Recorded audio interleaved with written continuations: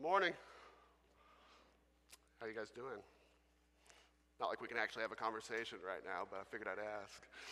If you have your scriptures, let's open up to Colossians 2.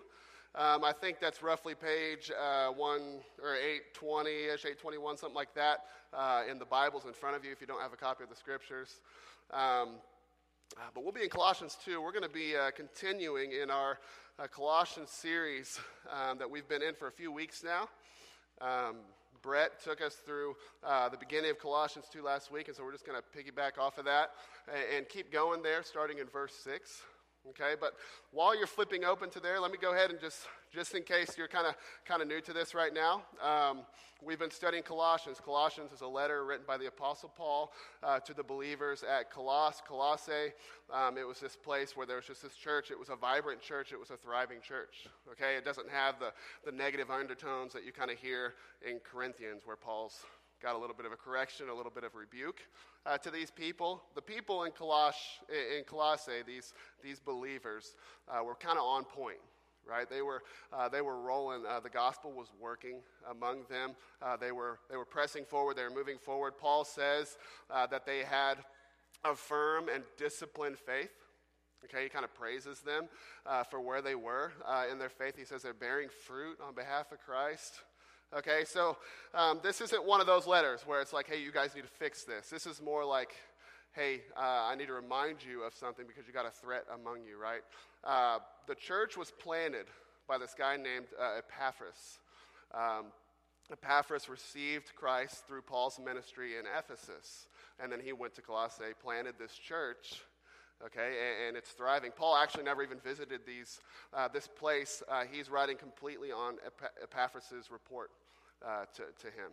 Okay, and it was glowing. It was a good report.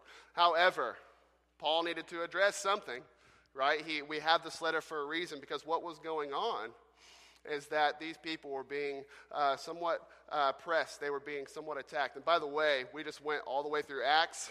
And if there was a theme in there, one of those themes was that where the gospel is moving, you can expect spiritual attack at some point. Am I right? Okay, where the gospel is moving, you can expect some attack. You can expect something to hiccup at some point in time, okay? And so the gospel is moving in Colossae, okay? And so they're getting attacked. They got this thing, and it's these false teachers. All right, they're people that have come among them, and they are preaching something deceitful. They're preaching something hollow. Scripture says at the beginning of Colossians 2 that it was fine-sounding, right? It was fine-sounding arguments. There's a level of appeal to it, but ultimately it was empty, right? So just so we kind of know what's going on here, this is a broad Colossian heresy, I guess you could call it, this false teaching, okay? It consisted of quite a few things. One of which is what we kind of know as, I guess, Gnosticism a little bit.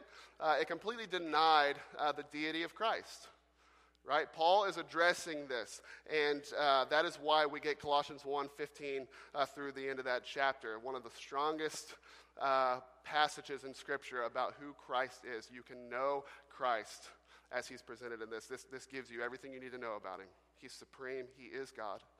Right, he is supreme over all things. He was before all things, and to him all things hold together. Okay, that's Jesus. But whatever these guys were preaching, right, was not that. Right, it was more of a, how could Christ be God? He's got human flesh. He's kind of in this world, and God is not in this world, because anything that is, fleshly or anything that's even material is completely evil. Right, so how could Christ really be God?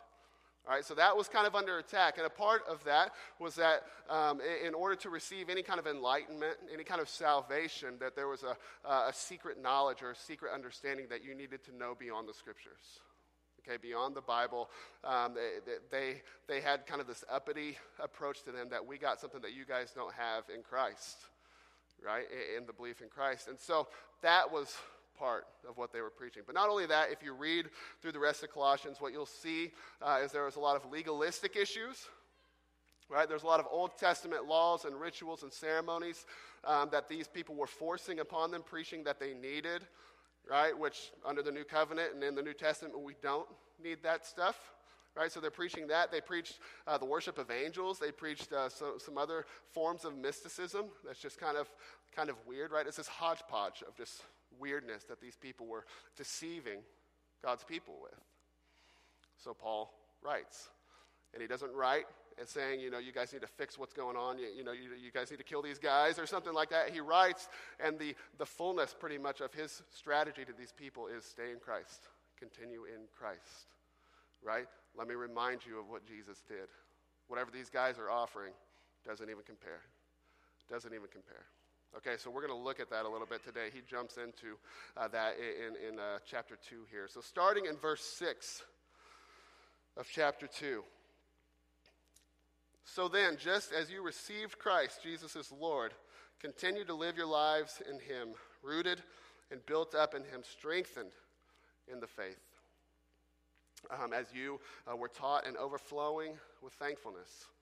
See to it that no one takes you captive through hollow and deceptive philosophy, which depends on human tradition and the elemental spiritual forces of this world, rather than on Christ. For in Christ all the fullness of the deity lives in bodily form. I'll go ahead and read that again. For in Christ all the fullness of the deity lives in bodily form. And in Christ you have been brought to fullness. He is the head over every power and authority. In him you were also circumcised with a circumcision not performed by human hands. Your whole self, ruled by the flesh, was put off when you were circumcised by Christ, having been buried with him in baptism, which you were also raised with him through your faith in the working of God who raised him from the dead. Okay, in that last paragraph there, you already catch glimpses, right? He brought circumcision onto the table, which we've discerned what's going on there. Circumcision in the Old Testament wasn't a showing of your faith in God, but in the New Testament, it's irrelevant, right? You don't have to mutilate your body to follow God. Rather, there's a symbolic circumcision of the heart that is presented in baptism, as he talks about here. Okay, so he's addressing that whole legalistic aspect again. But if you jump back to verse 6, we have this concept here. Brett ended with it last week, and so I want to start with it this week. Okay, it's this idea that just as you have received Christ, continue to live your lives in Christ. All right. This doesn't say continue to live your lives holding Jesus' hand and using him for moral support and leaning on him whenever you're having a hard time, but ignoring him outside of all of that. This is a complete unity in Christ. It's inseparable. You're in Christ, right? It is there's a depth to this that we don't typically know with just people, right? It will be the deepest relationship that you have if you are in Christ, all right? Paul, I do not believe, is saying that once you have received Christ, then you are automatically in Christ, right? You're automatically living in Christ. In fact, I can tell you right now, based on my own personal life, that I've received Christ, but there are times where I'm not living in Christ, okay? Because what he says right here, how he describes it right here is he says this, verse 7, rooted and built up in him, strengthened in the faith as you were taught, and overflowing with thankfulness, okay? This isn't the idea of perfection, right? That to be in Christ, you have to be perfect. And so once you receive Christ, you sin no more. There's no issue. You're in Christ. You should be fully mature. This definitely implies a process of growth, of being strengthened, right? Of being built up, right? And it's the people who are pursuing that in genuineness and humility that are living in Christ, okay? There are people who receive Christ, who have received Christ, and who are not living in Christ. So let's talk about what it means to live in Christ a bit. Because what Jesus did, and this is amazing, it is totally by his grace, is what he did is that even though he ascended into heaven, right? He was killed, he was resurrected, and then he ascended into heaven. And so he's not standing here in the flesh, right next to me. But Scripture tells us is that we can have a relationship with him and we can know him just as much as I can know you face to face. We can know him fully through the ways that he is here, right? And that happens in the ministry of his Spirit, in the ministry of his word, in the ministry of his people, right? Romans 8:9 says that if anyone does not have the Spirit of Christ, they do not belong to Christ. And if you have the Spirit of Christ, then you belong to Christ. And so once you receive Christ, once you surrender your life to him, you surrender your life to him, you receive him, then what you have, what you gain, what you get is the gift of the Holy Spirit. The Holy Spirit guides, he directs, right? He intercedes for you in prayer. He helps you discern the scriptures. Okay, it's Christ alive in you, right? It's like he's so much deeper than just your conscience or just some sort of, a vague idea of morality or something like that. It is Christ in you, his desire, his will. It moves through you. Okay, that's his Spirit. You receive that when you're in him. If you don't know him, you don't know the Spirit. And if you don't know the Spirit, then everything else is irrelevant because he is the one that discerns that for you. Okay, he left that for us. We can have fullness of relationship with Christ through his Spirit. But he also left us the ministry of his word, right? John 1 says that the word became flesh and dwelt among us. 2 Timothy 3:16 and 17 says that all scripture is God-breathed. It's useful for teaching, rebuking, correcting, training in righteousness. All right, that's all being built up words. That's all strengthening words, right? In Psalm 1, it says that if you meditate, those who meditate and delight in the law of the Lord, in the word of God, then you're going to be like a tree planted by a stream, right? Deep roots. You're not going to wither. You're not going to fade, right? That starts at the delight of the word of God. It's the ministry of the word. You can have a full relationship with God through the ministry of his word. And if you feel like you're being built up or strengthened and this isn't a part of your life, I'm telling you, you're not. Okay, this is crucial. This is the incarnate Christ, right? He left this for us. He created this. He gave it to us so that we can pursue him fully, right? Ephesians 1 tells us that the body, which is the church, is the fullness of Christ, him who fills everything in every way, right? So we know Christ fully through his people, those who are also in Christ, those who have received Christ and who are living in Christ. The Spirit is alive in them as well. And when we join up with them, right, we experience fullness. That's why we are so adamant about small groups, about Christian community, about being part of that, about accountability, right? This is all actually part of our active, direct relationship with Jesus Christ. It absolutely is. 1 Thessalonians 5:10 and 11 says that he died for us so that whether we are awake or asleep, we may live together with him. Therefore, encourage one another and build each other up, just in fact as you are doing. That's the call of the church. At least one of them is to build each other up. That's where it happens. That's when it happens, is in community. Okay, Ephesians 4:16, from the whole body, joined and held together by every supporting ligament, grows and builds itself up in love as each part does its work. And that's talking about the full body of the Christ, the church. All right, Romans 14:19, let us therefore make every effort to do what leads to peace and to mutual edification.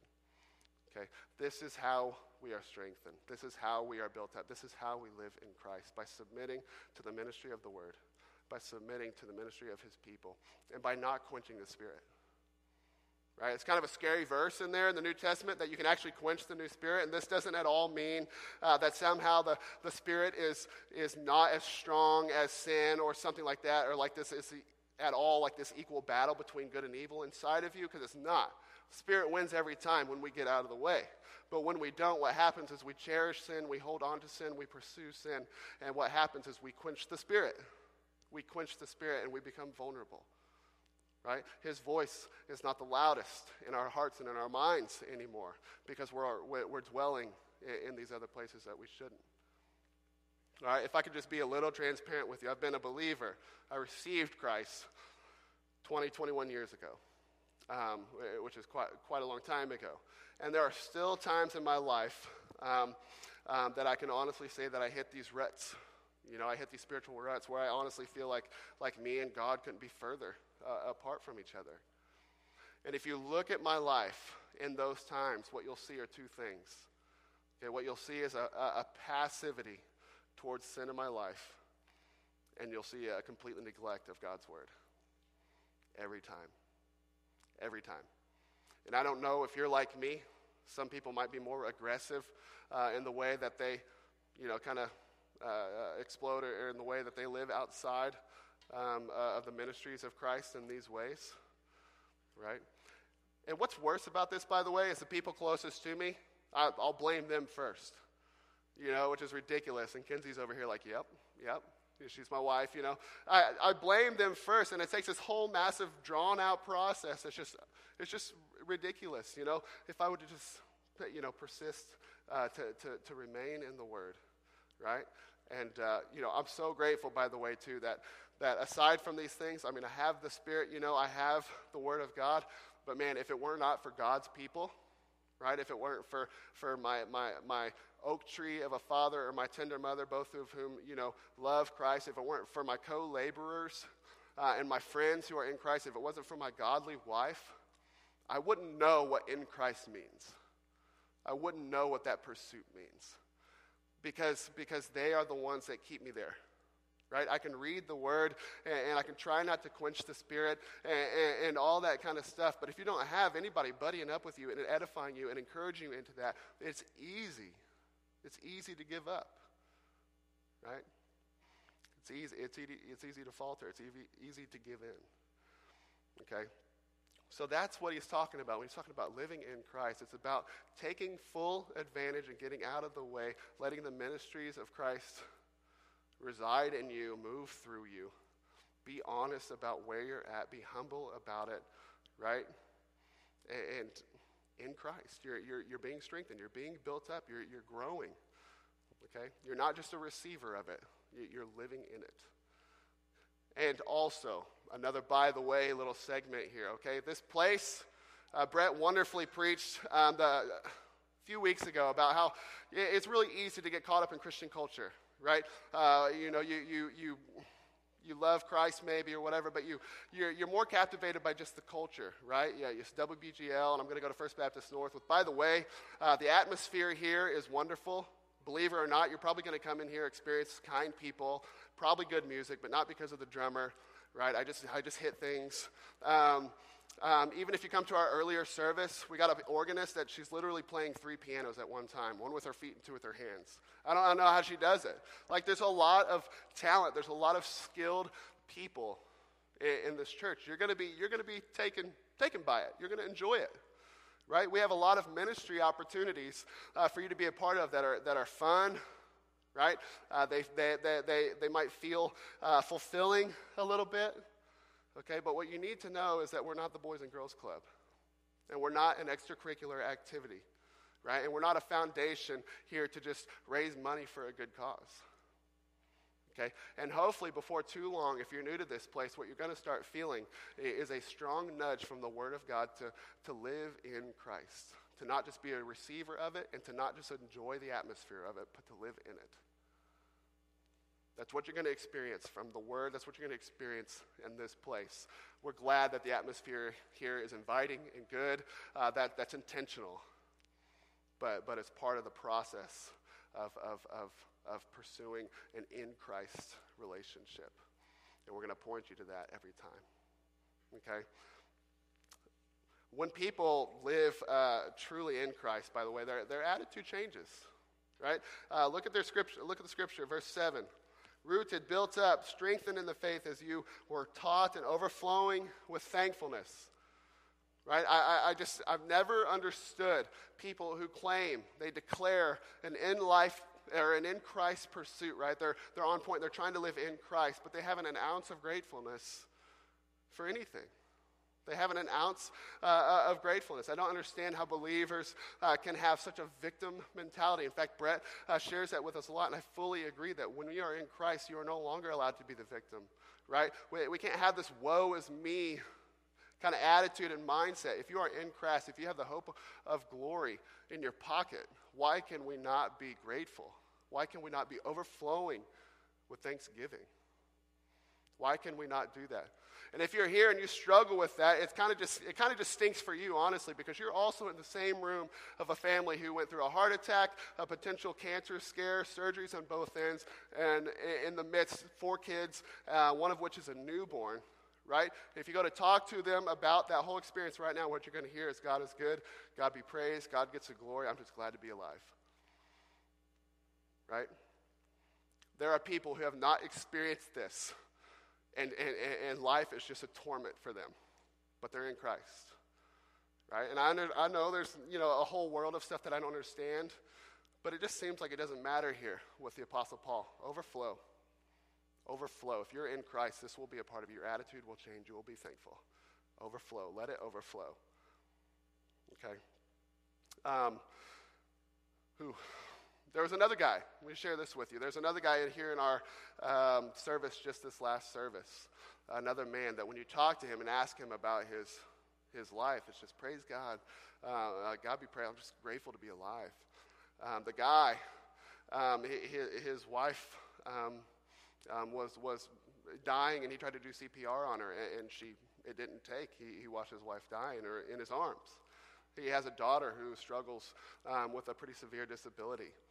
He has gone through alcohol addiction, drug addiction, right? He still suffers quite a bit with just different physical ailments in his body.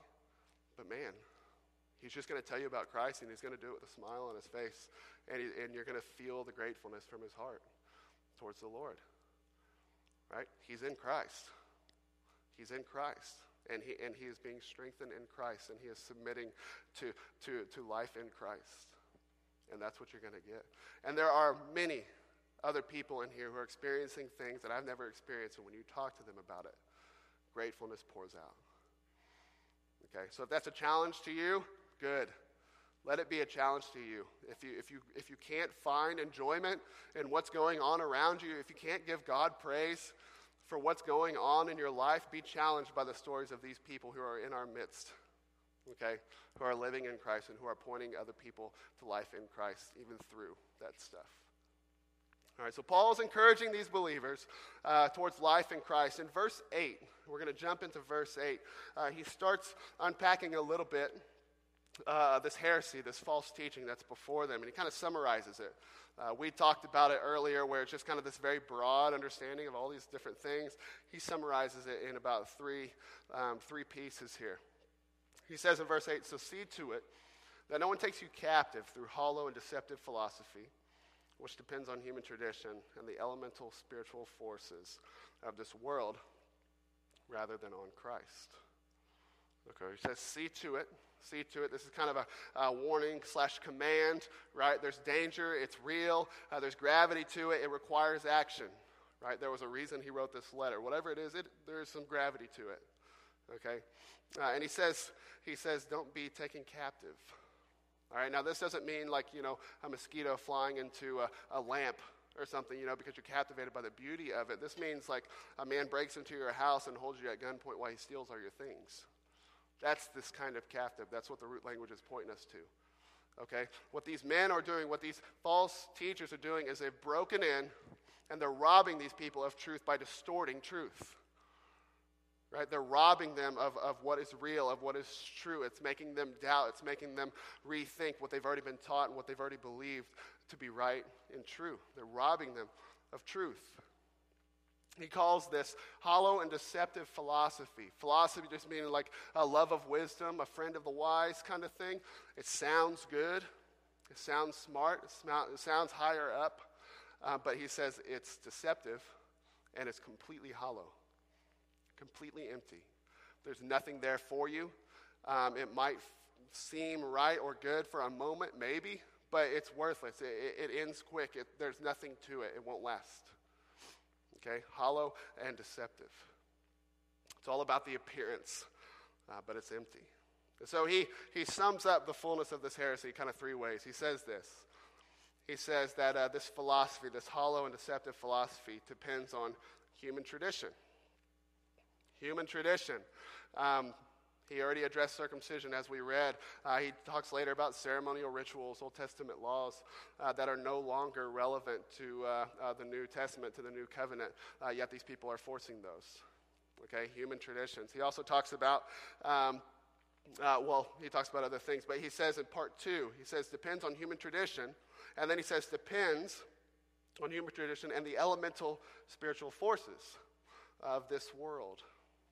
Okay, that seems kind of weird there a little bit. If you have a more word for word translation Bible, what you probably read there is basic principles of this world, right? No doubt spiritual forces have influenced this world. Okay, so the spiritual forces thing it's a catch-all. It catches that. But the idea is that there are basic principles of this world that can also completely deceive us, throw us off, right? It's hard to put flesh to this, but I had an experience with it, I think, one time. There was a guy who came to know Christ. He received Christ. His name was Brad. And he had this kind of weird situation, and he just felt like God had kind of called him. And so I was meeting up with him, and he kept referring to this other guy. This other guy who was very spiritual, this other guy who was kind of his anchor through the hard times. And so, I was excited for him. I wanted to meet that guy, so we all ended up having dinner. So it's me, Brad, and this other guy. And good conversations and stuff. We started talking about the life change going on in Brad. And, this other guy was talking about, just talking about how he's able to help him and stuff. And so I just assumed this guy was a believer. And so I just said, hey, well, when did you receive Christ? When did you come to know Jesus?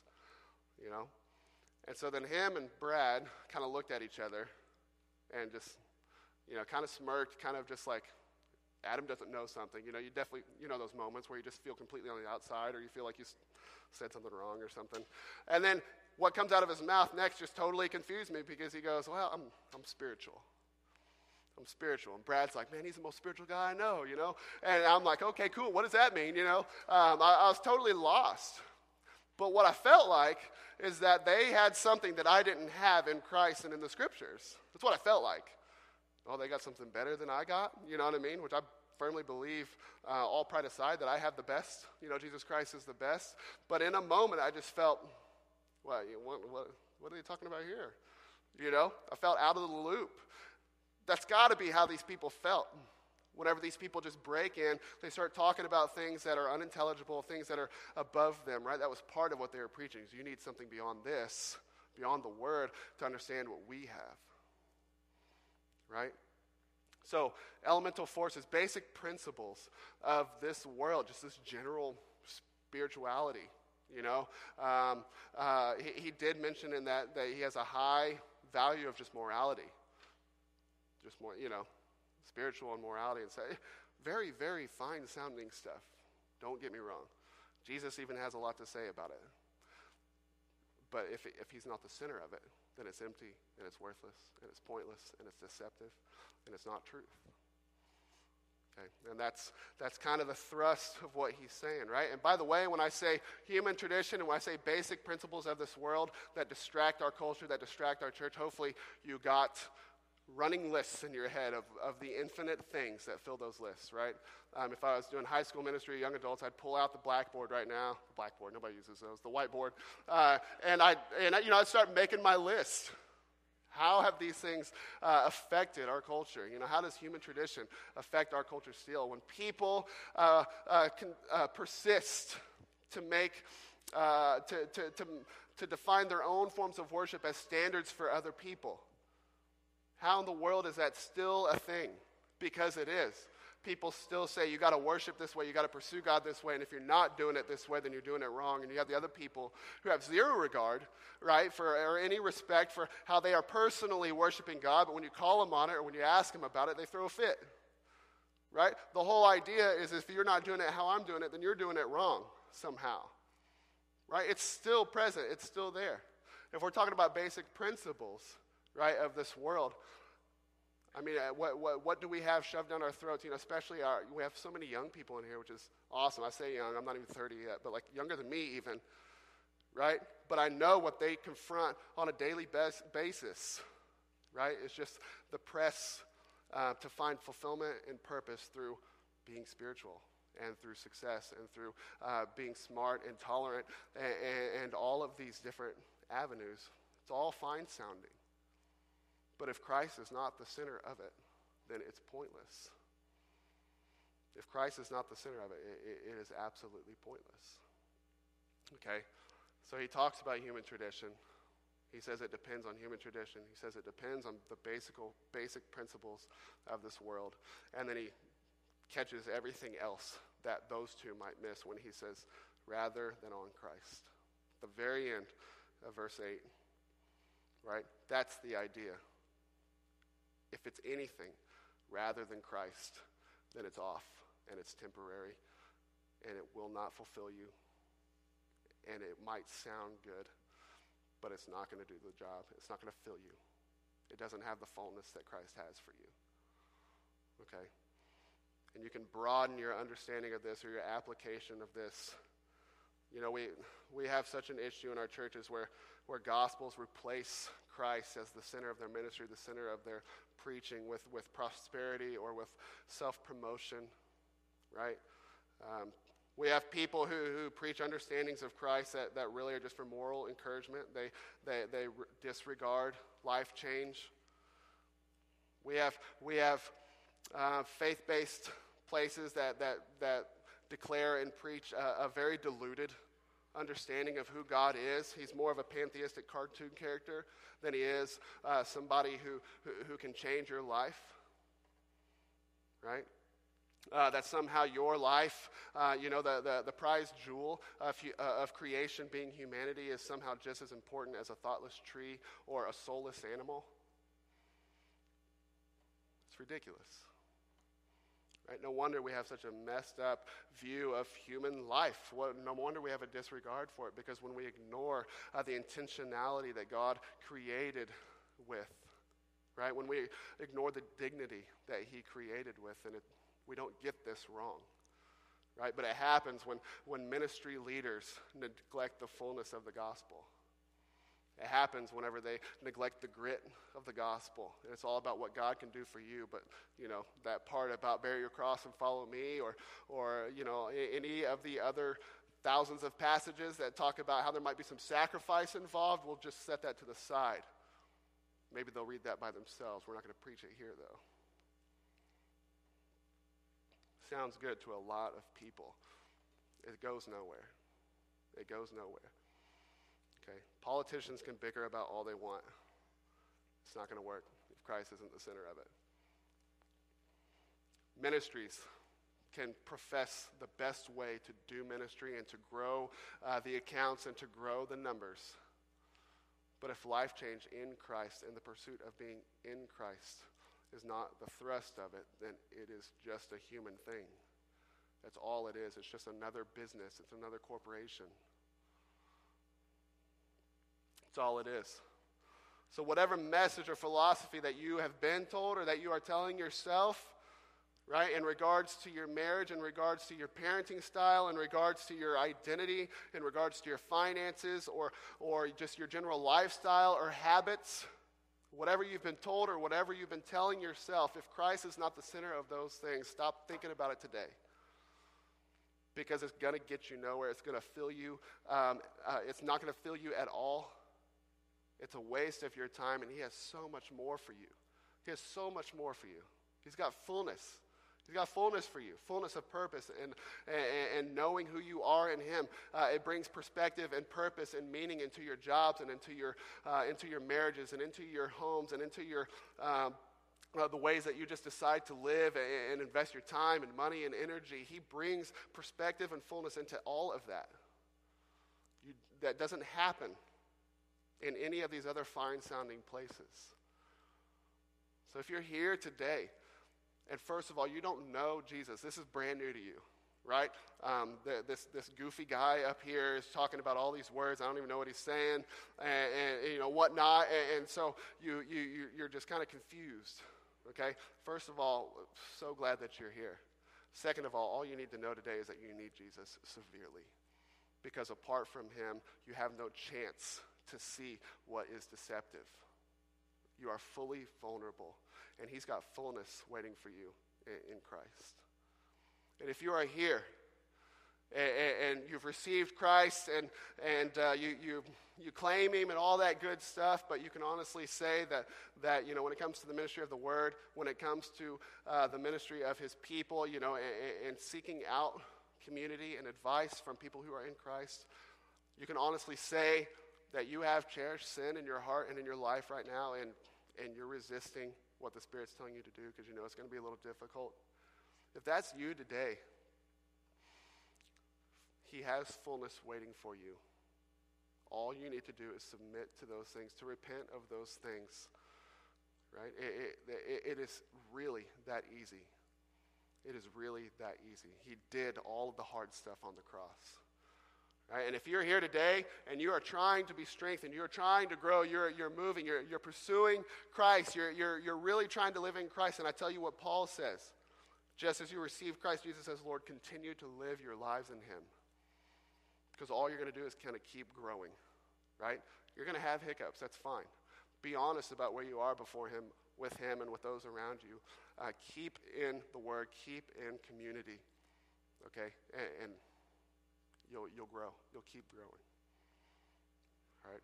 Let me go ahead and read just this last little section of this part here, starting in verse 13. Okay, this is the hard stuff that Jesus did for us so that we can experience this. When you were dead in your sins and in the uncircumcision of your flesh, God made you alive with Christ. He forgave us all our sins, having canceled the charge of our legal indebtedness which stood against us and condemned us.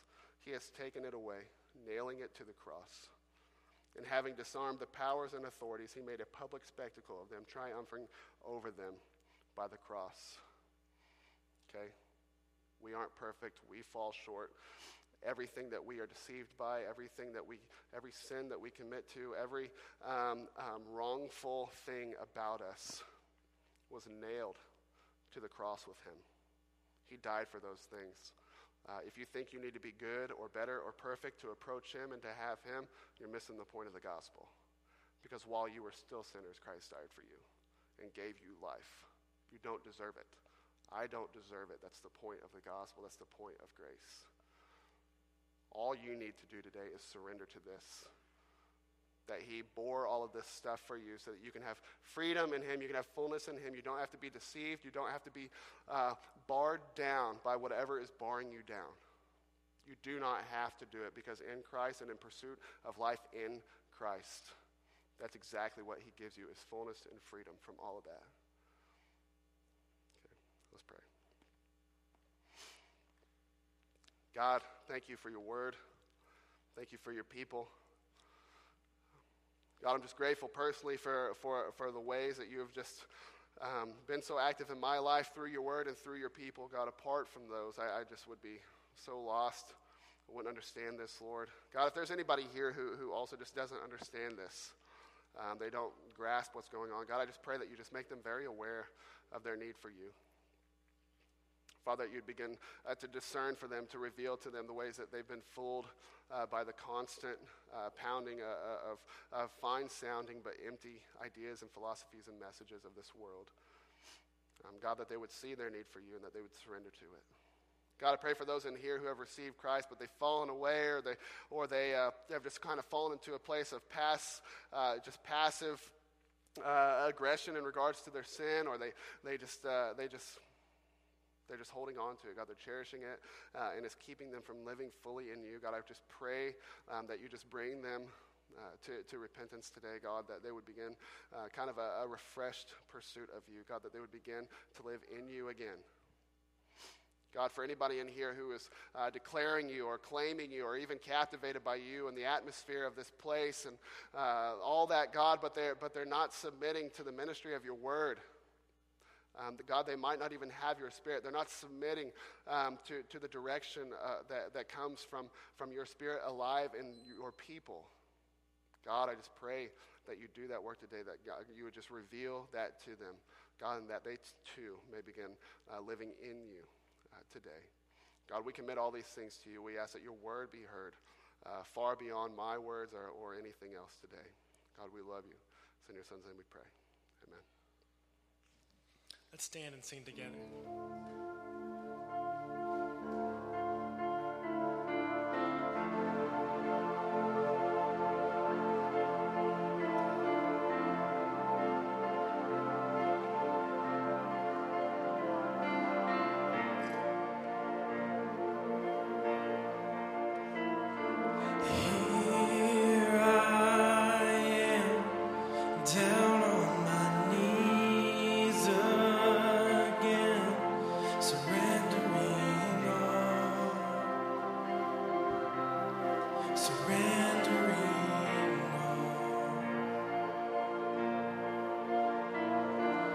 Find me